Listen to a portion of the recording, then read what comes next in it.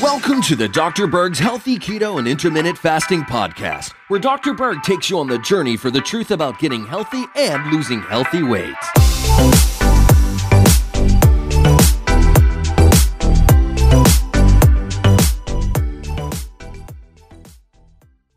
So many people, when they actually travel from the US to Europe and they consume wheat products, they have no bloating. They don't have near the digestive problems. They don't even necessarily gain weight. Now, I am definitely not recommending consuming wheat, but I want to talk about the difference between wheat from America versus wheat from Europe.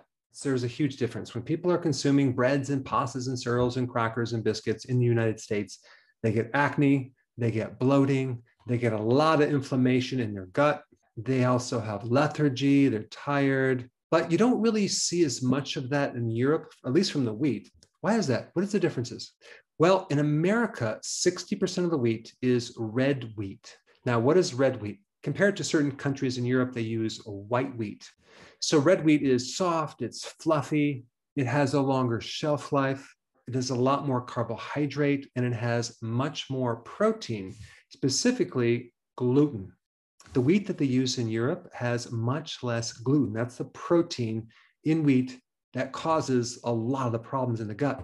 But that's not the only difference. In America, the wheat is not necessarily genetically modified, but they use glyphosate in a lot of the wheat, which is the chemical they normally spray on genetically modified crops.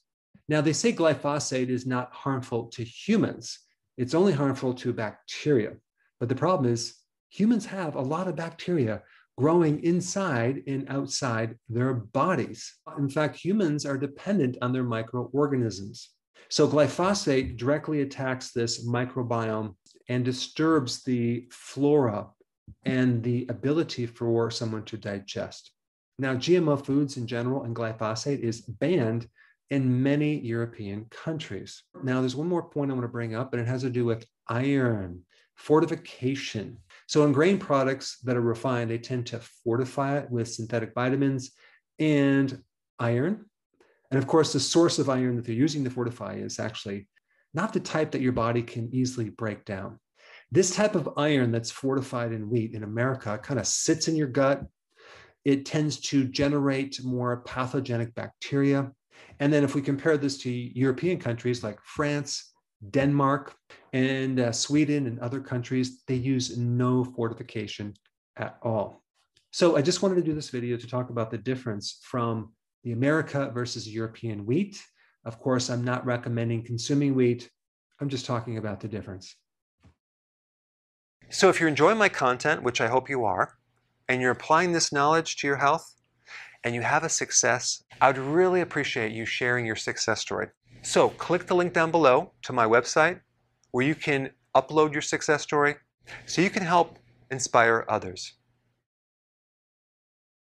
Hey guys, I just want to let you know I have my new keto course just came out. It's a mini course. It covers all the basics and how to do it correctly. You can get through this in probably 20 minutes at the very most. So if you're interested, click the link below and get signed up now.